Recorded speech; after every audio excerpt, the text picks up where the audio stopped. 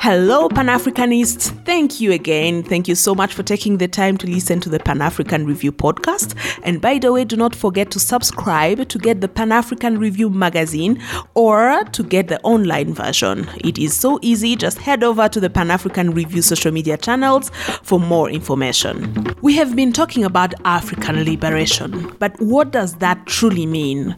How does it feel to be fully liberated? What are those indicators that show that we are really and indeed a liberated people? In this episode, we'll be looking at those key things that we want our leaders to do, or those that we do not want them to do, to make sure that we are not distracted or derailed from our vision, which is the real quest for liberation, as Dr. Moses Kisa puts it. What is it that you think should be done? Because, okay, we've discussed about problems, and of course, while talking about problems, we also came up with potential solutions. But what is it that we should do to make sure that African leaders and a few foreign partners do not distract us from that quest for liberation as a people? And what is it that our leaders should do? That is the $1 million question, my sister. I have to say, we and these things have been debated for a long time. I would be presumptuous and pretentious if I told you that I'm talking about these things as the first person to talk about them. Of course not. Successive generations of African scholars, African activists, and social justice leaders have spoken out about and against these problems, and they have tried to imagine the solutions that need to be pursued and need to be promoted. And unfortunately, there is no magic bullet. There's no magic wand. There's no easy fix. If there was one, it would have already been done, and we wouldn't be talking about this today. In the year 2021, would be perhaps talking about something else, because from the time of independence through the troubled decades of the 70s and 80s and 90s, Pan-African scholars and Pan-African activists have tried to imagine and articulate what they think are the solutions, and somehow things haven't worked. So, but you see, at a basic philosophical level, as far as I'm concerned, the starting place, the possible solution, has to be with us as Africans getting to a point where we liberate our intellects, we liberate our thinking, again, unless and until, and I don't like to hearken to this, rather cheap cliche of mind change or whatever it is called that you hear a lot in NGO circles, but there's need for intellectual liberation.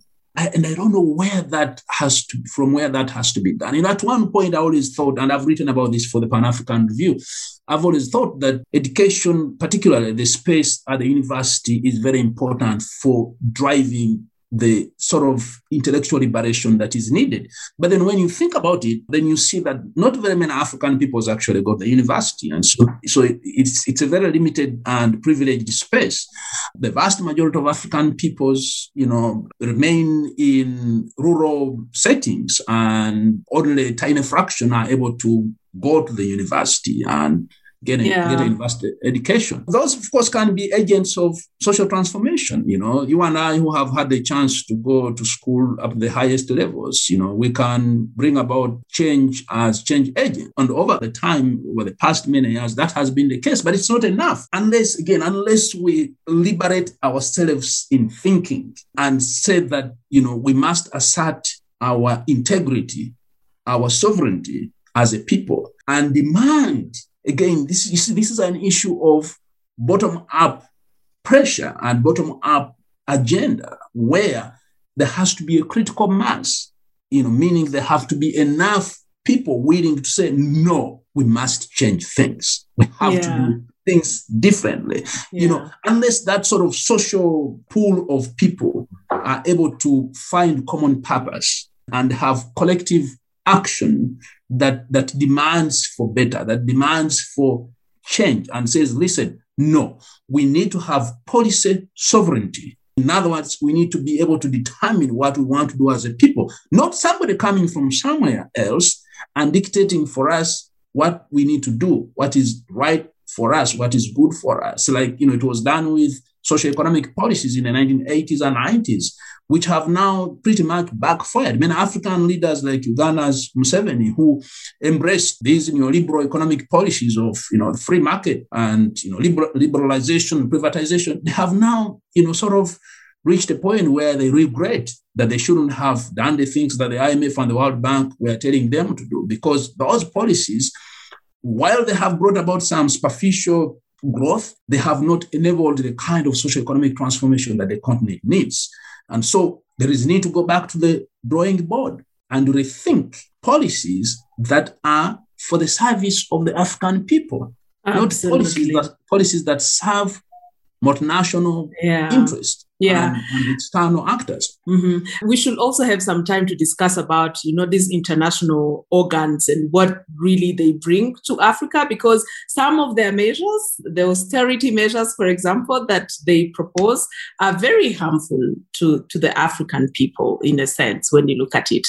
And you closed your article, the last sentence was basically something that I liked very much. You said, so after applying what you're saying now, you said, only then, as the Chinese and other Asian nationalities have recently accomplished, shall we as Africans save ourselves from the arrogance, disrespect, and demeaning paternalism of our ostensible Western benefactors. You sounded very angry with that last sentence. Here's what I was trying to say, that there is this arrogant paternalism.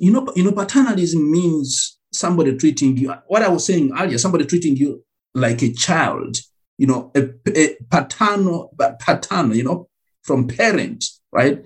Paternalistic. I look at you with disrespect and condescension because I think you are a child, right? And I have to patronize you and direct you and tell you that you should think like this and not like that, right? That is the sort of attitude that especially the West has towards Africa and African peoples. And we allow that to happen, actually. We ourselves as Africans, we allow our ostensible, meaning supposed or purported benefactors or purported saviors, we allow them to treat us with demeaning attitudes, to look down upon us, to disrespect us as a people and tell us what to do, give us lectures about democracy, about human rights, about how we should, do ABCD and not the other thing. That kind of lecturing and that kind of demeaning attitude that is directed at us is done because, Cynthia, we are a poor people. The East, the Chinese, the Koreans, the Japanese, and to some extent the Indians, they don't suffer that paternalistic and demeaning attitude from the West today. They used to in the past, by the way, but today they don't suffer that because they have liberated themselves. They have reached a point where they are able to do their own things. China is now such a powerful force, the second biggest economy in the world. And the Chinese people today can stand and have an argument with Americans or with Europeans without being told to listen or being told to take the lectures and lessons from the West. Unless we as Africans are able to stand on our own and not be beggars, because begging is demeaning. It strips you of your dignity as a human person. When people are giving you handouts in the form of foreign aid, that keeps you dependent, that keeps you beholden to them.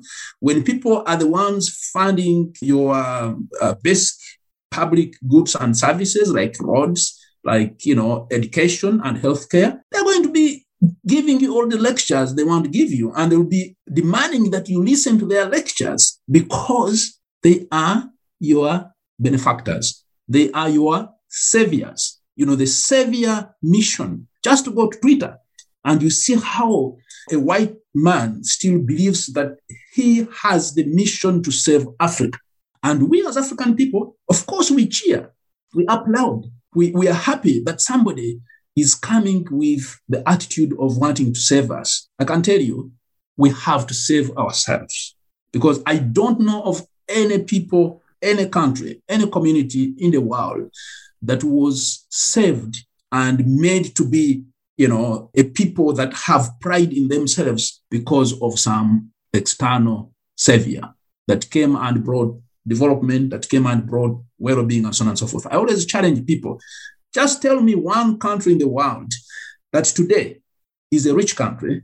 It used to be so poor, but it became rich because of foreign aid, because of external handouts, because of some humanitarian goodwill of the outsiders.